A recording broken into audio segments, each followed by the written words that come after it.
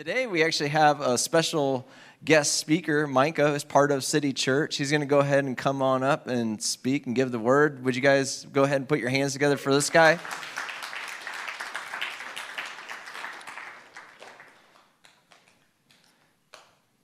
going to go ahead and pray, and then we're going to jump right in.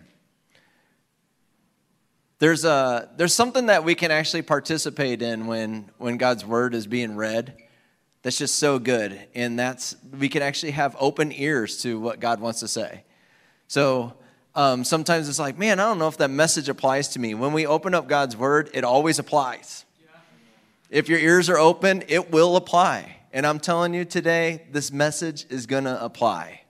It's going to hit home. And so I just invite you to just open up our ears. Let's just go ahead and pray that. God, just open up our ears, open up our minds, open up our hearts to what it is that you want to say to us today. Have your way in this room. Come, Holy Spirit. Come in power. Yeah, lead and guide Micah on the points that he's to make and on the things that are on your heart that he's supposed to share. Just continue to do that in Jesus' name. Just come over him in a blanket of guidance and leadership. Just bless him, Lord. Bless his hands that have been working on this message for the last 4 months. We don't take that lightly, God. We are just totally, totally blessed as a church when somebody just gets up and speaks and shares their heart. We know the amount of work that takes. And so just bless every effort that he's put into this. Let it come out of his mouth clearly and precisely, directly what you want to say. In Jesus' name, amen. Amen. Thank you, Neil. Whew. Hi, I am Micah Jacquez. I am not the pastor of this church. That is Neil. But just a little bit about myself, because a lot of you probably don't even know who I am. Just recently married a year ago to my beautiful wife, Angela. Would you stand, Angela? Let everybody see you. We just celebrated 1 year. We got married here at the church back in May last year.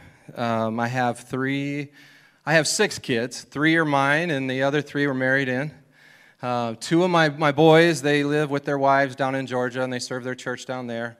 They have, my oldest boy has a baby on the way, due at the end of October. And then my daughter and her husband here in the Quad Cities, they serve at a church as well. Could you guys stand up real quick? Because I didn't expect them to be here today. So, and they have my 2 wonderful grandbabies, Eliana, hey baby, and Liam. I'm just so proud of my family. Thank you for coming, guys. It's just a great surprise. And today's Father's Day, I didn't really go into it too much on the first service. But first of all, before we go any further, Neil, as the father of our church, could you stand real quick and let this service honor you as well? 8 years, guys. He's been the father of our church. He started this ministry, and we're so grateful. I mean that from the bottom of my heart. Thank you so much for what you've done. It's made a difference in my life and my family's life. So, okay. So, in honor of the father of our church, I'm going to go ahead and tell a few jokes real quick. Okay, here we go. How do you make a pirate furious? How do you make a pirate furious? Some people would say, you argue with him. That's not the right answer. The right answer is you take the P away. It makes him irate.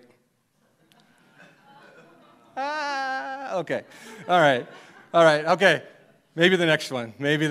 All right, this one's just a little bit of a story real quick.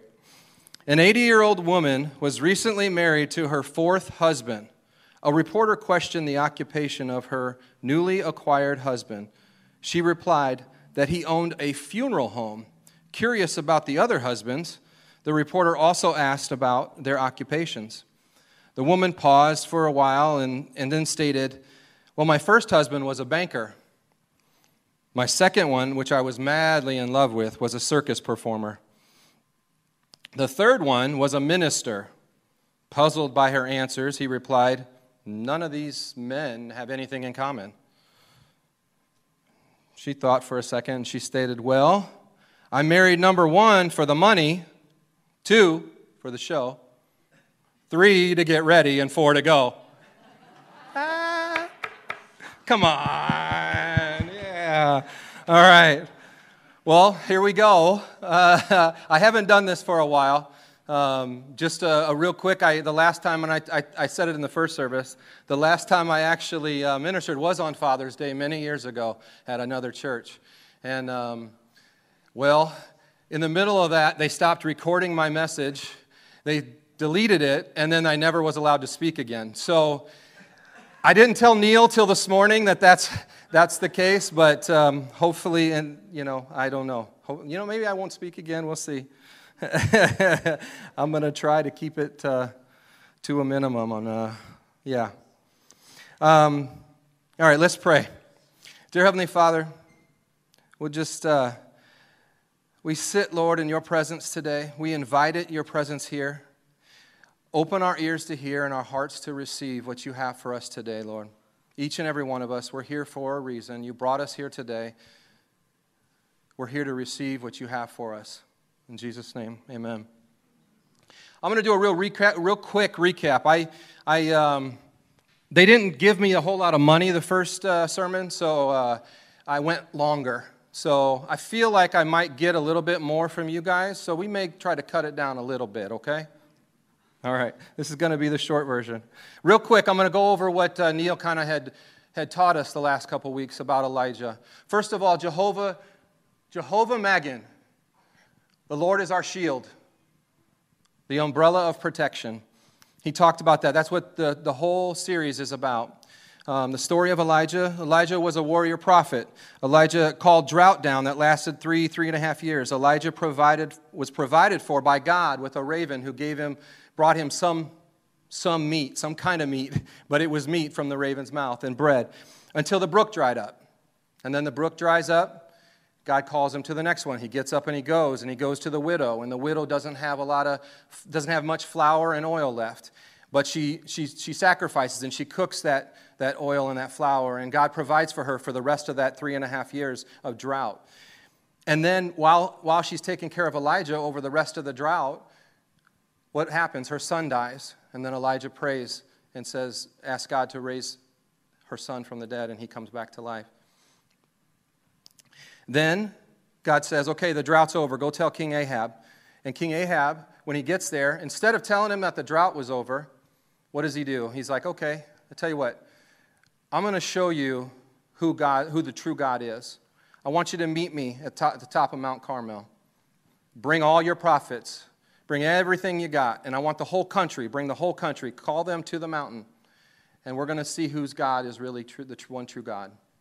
So they get there. They come up, and then the prophets of Baal and the whole country's there watching. And the prophets of Baal, they're marching and singing and worshiping and cutting themselves and doing everything they can to call down fire have their God answer. The Baal, they want Baal to answer. No answer, just quiet. The whole time Elijah's taunting them. And then what? And then Elijah says, okay, it's enough, my turn. And he says, okay, I want to rebuild. He rebuilds the altar, and he puts the sacrifice. He cuts the sacrifice up, and he puts it on the altar, and he puts the 12 stones around it, and then he digs that trench, and then he has the 12 buckets of water dumped on it. So he poured water all over this. It's impossible for God to light this now, right? And then he just says a simple prayer, God, show these people who you are. And what happens? Boom, God comes down and lights that. Doesn't just light the altar. He burns it up, stones and everything, the water and everything. And that's basically where we pick up right now today, this morning. It feels like tonight. This message has just been burning and burning in me, and it's ready to just explode. So here we go. So at this point, we're now at 1 Kings 19, 1 through 4, and it's Elijah has now run down he says the drought's over. He sees the hand of God coming out of the water in the size of a hand cloud, and it just starts to rain. And he tells King Ahab, get back to the city before you can't get there because it's storming so bad. The storm starts coming. King Ahab goes in a chariot, and then Elijah runs ahead of him with the great strength of God. He tucks his cloak, goes. He runs a marathon, like 30-some miles. So it's over a marathon. He beats the chariot back to the city. He doesn't enter the city, but he beats the chariot back. And this is where we pick up 1 Kings 19, 1-4, and I'm going to read it on the screen. When Ahab got home, he told Jezebel everything Elijah had done, including the way he had killed all the prophets of Baal. So he had went down to the bottom of the hill before he saw the rain, and he slaughtered all the prophets of Baal. So Jezebel sent this message to Elijah. May the God strike me and even kill me if by this time tomorrow I have not killed you just as you killed them. Elijah was afraid and fled for his life. He went to Beersheba, a town in Judah, and he left his servant there. Then he went on alone into the wilderness, traveling all day. He sat down under a solitary broom tree and prayed that he might die. I have had enough, Lord, he said. Take my life, for I am no better than my ancestors who have already died. So Elijah, after this mighty encounter with God, he sees a revival. The whole country bows down and says, the Lord is God, the Lord is God. They see this, and this whole revival breaks out. Elijah runs back. He has this great strength to beat the chariot back to the city. And I believe that at that moment, when he heard the message that came that said he's going to be killed by Queen Jezebel, I think that moment, his fear, when it caused him to run, he ran so far, it caused him just to take off immediately. And I believe that came about because of, I think, like what we deal with. I try to put myself in his shoes in what I would have felt if, in that instance, I was just coming off a mountaintop high, and I got down to the bottom, and I had all these things, and I'm on a high, but yet my expectations at the gate, I expected God, after all this revival, I thought for sure God was going to show up in the country. He was going to change the world. He's changing the world with this. I know he is. And then the message comes that says, I'm going to kill you. There's a contract out on his life. And I think Elijah got to the city and he thought that I said the same thing in the first service.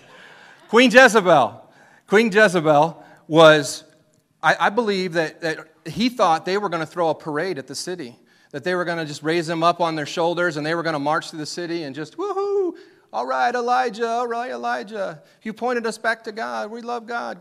Lord is God. And I think his expectations when that message came, he was thinking it was going to be a completely different outcome. And I believe that's what rocked his world. There's a bug up here. But I think that things like that today happen for us. You know, I had 3 years ago in my life something. I had been married for 28 years, and my world got rocked 3 years ago. And the things that I thought the outcome of my life as I got older, as things went on, I thought it was completely different than what it is today. But God, my life was rocked, and I was in one of the lowest places I have ever been.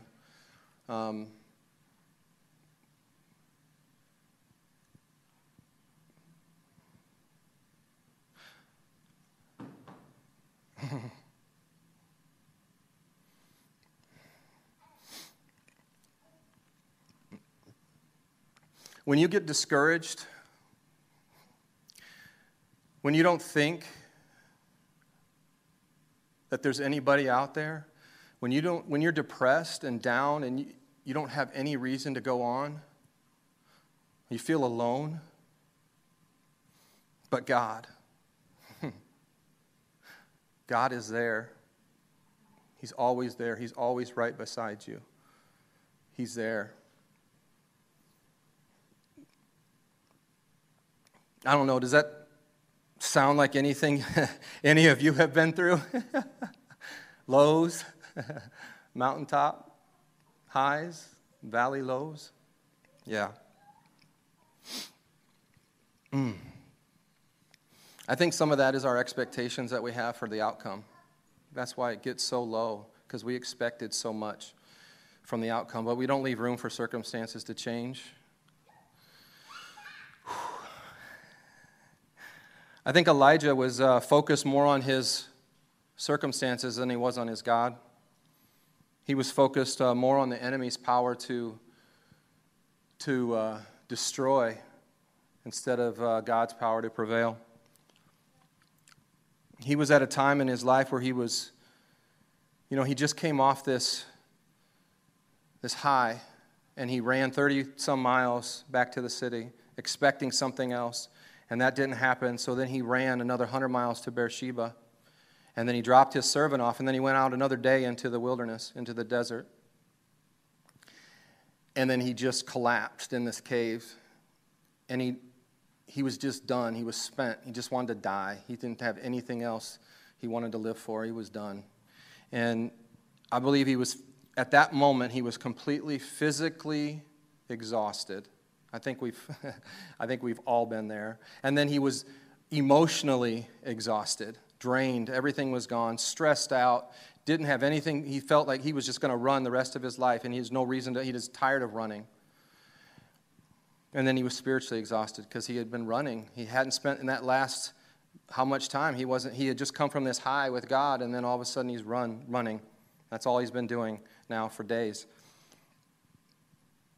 I think that that's exactly what I would do, most likely. I just keep running. We get stuck in our head. We get stressed out. Things don't go our way. Our car breaks down. Can't figure out where we're going to get our next meal. How are we going to make the house payment? How are we going to take care of these kids? Life gets overwhelming. But God, but he was there. Let's see what God does in verse 5 through 8. Then he lay down and slept under the broom tree. But as he was sleeping, an angel touched him and told him, "Get up and eat." He looked around, and there beside him, his head, was some bread baked on hot stones and a jar of water. So he ate and drank and lay down again. Then the angel of the Lord came again and touched him and said, "Get up and eat some more or the journey ahead will be too much for you." So he got up, ate and drank, and the food gave him enough strength to travel 40 days and 40 nights to Mount Sinai, the mountain of God.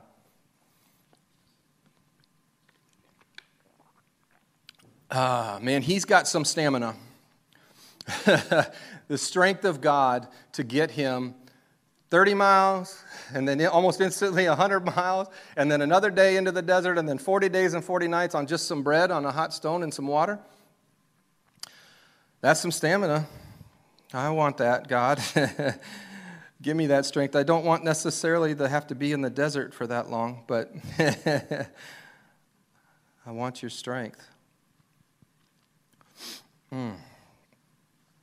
So Elijah was at his lowest. He wanted to die. He had no physical strength. He had no emotional ability left in him. He was spiritually empty, just completely empty. And what does God do? He shows up with and meets his physical need where he needed him. He needed him physically. He needed that strength, the bread and the water, to build that physical side of him up. God sends an angel. The angel says, "You need to eat some more. That's not enough. You've got quite the journey ahead of you." So he eats some more, and he gets up, and he goes 40 days and 40 nights.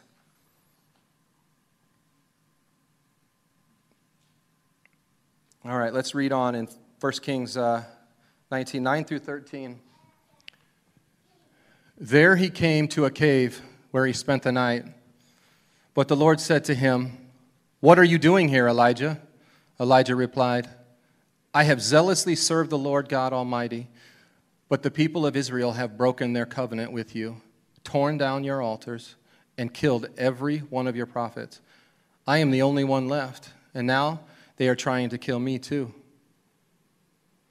Go out and stand before me on the mountain," the Lord told him. And as Elijah stood there, the Lord passed by, and a mighty windstorm hit the mountain. It was such a terrible blast that the rocks were torn loose, but the Lord was not in the wind. After the wind, there was an earthquake, but the Lord was not in the earthquake. And after the earthquake, there was a fire, but the Lord was not in the fire. And after the fire, there was the sound of a gentle whisper. When Elijah heard it, he wrapped his face in his cloak and went out and stood at the entrance of the cave. And a voice said, "What are you doing, Elijah? What are you doing here, Elijah?" It was probably more like, "What are you doing here, Elijah? What are you doing here, Elijah? What are you doing here, Micah? What are you doing here?" That's how I imagine it. And I imagine, if we go back, let's go back to the last scripture, verse 11, I believe. He says, "Go out and stand." God tells Elijah, "Go out and stand before me on the mountain." Okay, go forward. So he's supposed to, this is how I picture Elijah.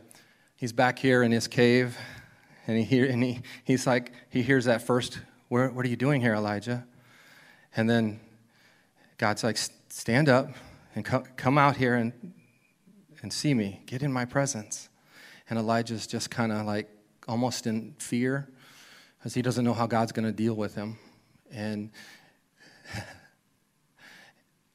then the wind comes. That hurricane blows by, and these rocks just crumbling off the mountain. He hears these loud noises. The bridge exploded today.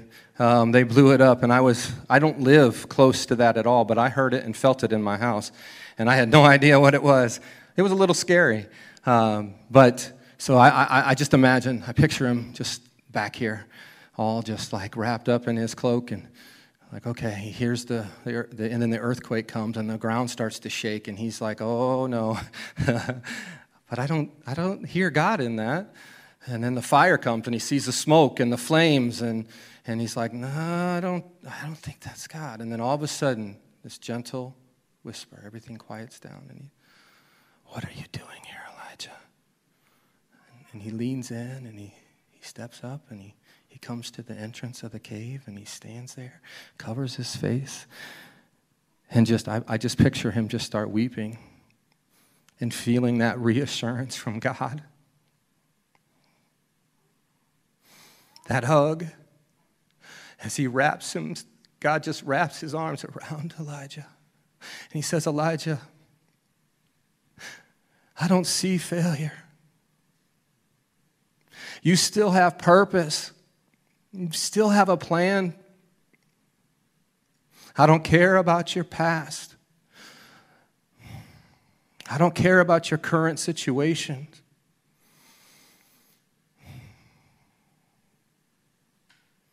I don't care about your present.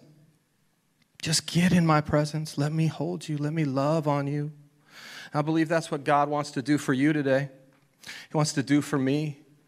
He just wants to wrap you up and hug you with his heart of compassion. He loves you so much where you're at. And I think that there's three things that we can learn from God in that gentle whisper. The first thing is, it's exactly what Elijah needed at that moment. Elijah needed that hug. And this is where we see God now ministering to his emotional state. He's filling up his love tank. He's just wrapping his arms around. So now he's met the physical and emotional. And at the same time he's met those, he's now starting to meet that spiritual. He's like, "Get in my presence. Get in my presence. Get in my presence. I think the second thing he says is, or that it shows the nature of God, his tenderness. Although, he was expecting God to probably come in judgment and judge him for where he was, and that's why he stayed back. He wasn't sure. But when God came in that compassion and that hug and loving him and wrapped him up, it rocked his world again in a good way. It brought him back to realization. And then the third thing is the foreshadowed of what was to come. I think so many times we sit back and we expect these mountaintop highs with God. All our experiences are going to be mountaintops, and if they're not, we're not really serving God the way we're supposed to. And that our valley lows, we don't, I think it's easy for us to see or to believe that God loves us when we're up here, when we're having good times. We're all in the good. We feel good. We're going to church. We're tithing. We're teaching Sunday school. But it's a little bit harder to believe that he loves us when we're not doing those things. But he does. He loves us unconditionally. He loves you unconditionally, right where you're at. Right where you're at. No matter what your past looks like. And then what does he do? He calls Elijah to action. Let's look at verse 14 through 18. He replied again. He says the same thing. I'm not reading the same scripture over. This is a new scripture. I have zealously served the Lord God Almighty, but the people of Israel have broken their covenant with you, torn down your altars, and killed every one of your prophets. I am the only one left, and now they are trying to kill me too. All right, your pity party's over. The Lord said to him, go back in the same way you came and travel to the wilderness of Damascus. When you arrive there, anoint Hazael to be king of Aram. Then anoint Jehu, grandson of Nimshi, to be the king of Israel. And anoint Elisha, son of Snapchat. It's easier to say that. From the town of Abel-Meholah to replace you as my prophet. Anyone who escapes from Hazael will be killed by Jehu, and those who escape Jehu will be killed by Elisha. Yet I will preserve 7,000 others in Israel who have never bowed down to Baal or kissed him. All right, so Elijah gets a dose of reality. God says, okay, I've shown you my love. I love you unconditionally. I've provided for you. Now I'm going to go ahead and send you back to where you came from. You still have purpose. You still have a plan. I still have a plan for you. I'm going to have you. You're still going to anoint kings. You're still going to anoint a prophet. There's 7,000 that I have preserved. You're not alone. You're not alone. You're not alone. God has a plan and a purpose for every one of you in here. Every one of you in here. You're not alone. Okay, if you want to hear God and really hear his voice, I got 4 things that you can take away today that are very practical and very easy to do. It just takes a little bit of a tweak in your life. Take time to get in his presence as often as you can. Be still. Be still and listen. He's always speaking. God is always speaking. You just have to listen, because there's going to be the earthquakes, and there's going to be the fire, and there's going to be the hurricanes that come. Just be still and listen. And then when you start to hear God's voice, come out of the cave. Lean in. Okay, God, what are you saying? Okay. Yep. And then go. You got to step out and you got to go. Go back to those places that you may feel like you failed in. Go back. God's given you another chance. He's making a way for you. God's making a way for you. He'll do the same thing he did with Elijah. He'll get one-on-one with you. Just take the time. He's always speaking. It doesn't matter. I said this already, but I'm going to say it again. It doesn't matter what your current situation is. It doesn't matter what your circumstances are. It doesn't matter what you're going through right now. It doesn't matter what you went through, what you did in your past. It doesn't matter what you're doing today. It doesn't matter. He loves you unconditionally. Unconditionally. And He'll meet you right where you're at. You're not alone. Let's pray. Can everybody stand for me, please?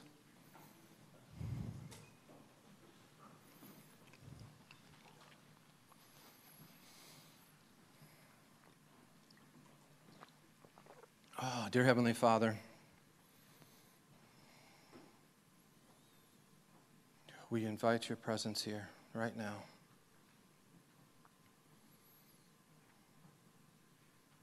Hallelujah. You know, if you're anything like me, I struggle with a clear mind, seeing things clearly. I have things that seem to just come into my head constantly. And even like that little bug that flew around, I started having ideas of things I could say. And it's a distraction. And a lot of these things are here for that reason. That's why they're sent. They're like it talks about this in the Bible, the fiery darts that the enemy shoots at you. That's those are the distractions. And I believe that God wants to help you see Jehovah-Magen, the shield of protection today, that umbrella that you can angle down and block those fiery darts. And He wants to do that for you today and for me. Dear Heavenly Father, I come against that right now. Those fiery darts that cause those distractions and that feeling in our minds that overwhelms us, that stress that comes against us, that we can't think straight.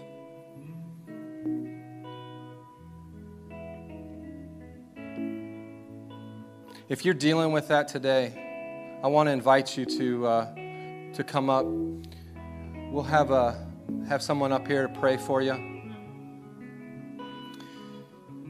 But let somebody lay hands on you and pray for that shield of protection. Dear Heavenly Father, dear God, I thank you that you are Jehovah-Magen, our protector, our shield of protection, to block against those fiery darts of the enemy, that we will prevail.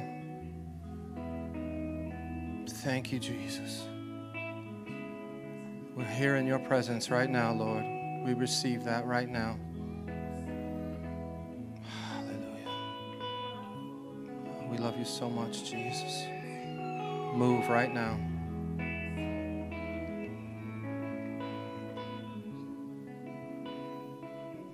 Thank you, Jesus. Thank you, Jesus. Amen.